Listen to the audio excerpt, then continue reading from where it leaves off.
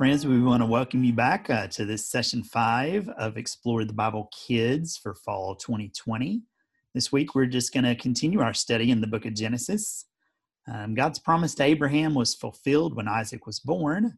Isaac and Rebekah, who had been married in our last session together, had twin sons named Jacob and Esau. And this furthered God's promise of numerous descendants for Abraham's family.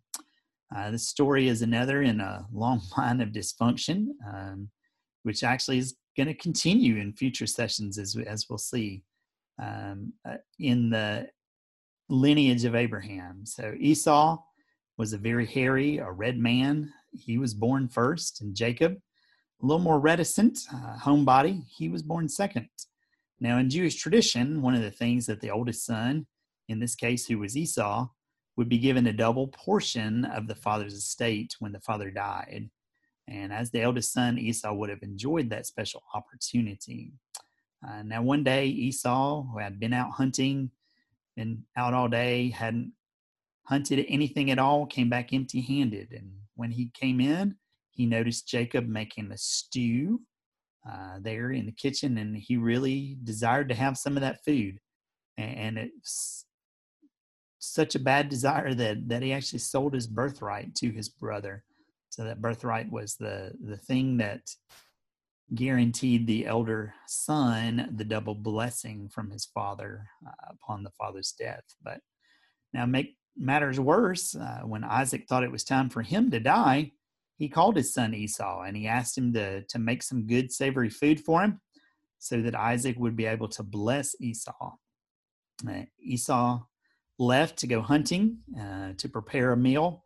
And while he was gone, Jacob, through the insistence of his mother, dressed up like Esau, made some savory food, and tricked Isaac into thinking that he himself was Esau, and ended up receiving Esau's blessing instead of Esau.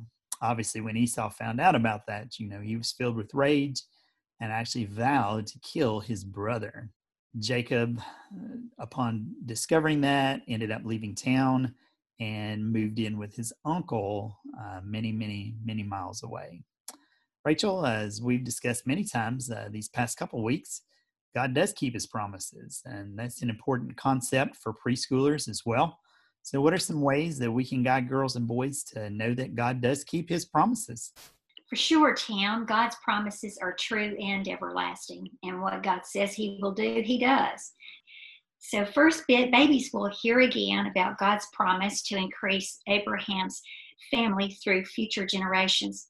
As teachers talk to the baby, help them play with toy animals and various things in the room, they'll hear the names. The babies will hear the names of Jacob and Esau and see a picture showing them as young men. Toddlers will hear about God's promises through an activity stacking blocks. Each block will have a card taped to it naming one of God's promises. Some of those promises include God will always love us, God will take care of us, God will help us when we ask, God listens or hears us when we talk to him, God gives us what we need, and finally, God does what he says he will do. Preschoolers, among many other activities, will delve into the Bible to be reminded of God's promises. After they match some Bible pictures, the preschoolers will look in the Bible for today's story passage in Genesis and turn to Psalms 105:8 for an important Bible verse for them to remember. A book named God's Plan for Families from the Leader Pack will remind children of God's promise to Abraham. All right, very good. Shelley, one of the things that we discovered a couple weeks ago in our session is that sin breaks our relationship with God. Unfortunately, sin also hurts our relationships with others, and Jacob discovered that in our story today. So what are some truths that we can help kids learn today, and how are we going to go about that? Well, our younger kids are one of their options is a Bible skills activity that examines Proverbs 20:11. So, in addition to learning how to find the verse in the Bible, they'll be discussing the heart of the verse, which is even a young man is known by his actions, by whether his behavior is pure and upright. And so, boys and girls will look at Jacob's actions in today's Bible story and discuss whether those would qualify as pure and upright actions. And then kids will take turns acting out different suggested actions and then discuss whether each of those would be considered pure and upright as well. Because we know our sin hurts others, boys and girls will be challenged to seek to follow the wisdom of Proverbs 20:11 as they make choices in the coming week.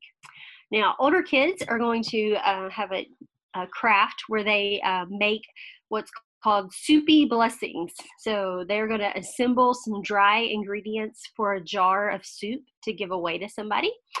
We do suggest that ahead of time that you do some assembling of the spices, but boys and girls can assemble a lot of the other main ingredients in class.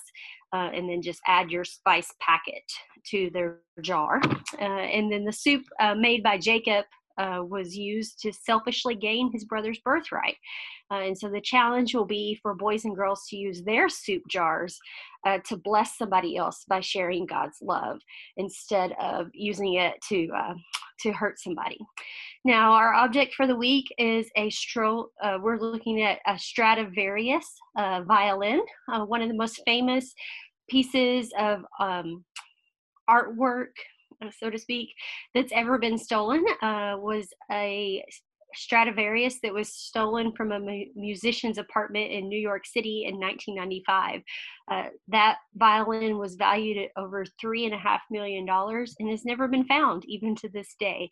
So kind of help kids grasp and think about the concept of taking and stealing. We're looking at this very, very valuable item in our world today, and it is no less valuable than what in that time would have been the blessing given by the father to the older son. Awesome. Very good. Good truths. Once again, thank you so much for being here for session 5. And we hope that as you share these truths with boys and girls, that you will be sharing it in such a way that they'll walk away really understanding what they have heard this week. Again, we hope to see you soon for our next session. And thanks again for being here.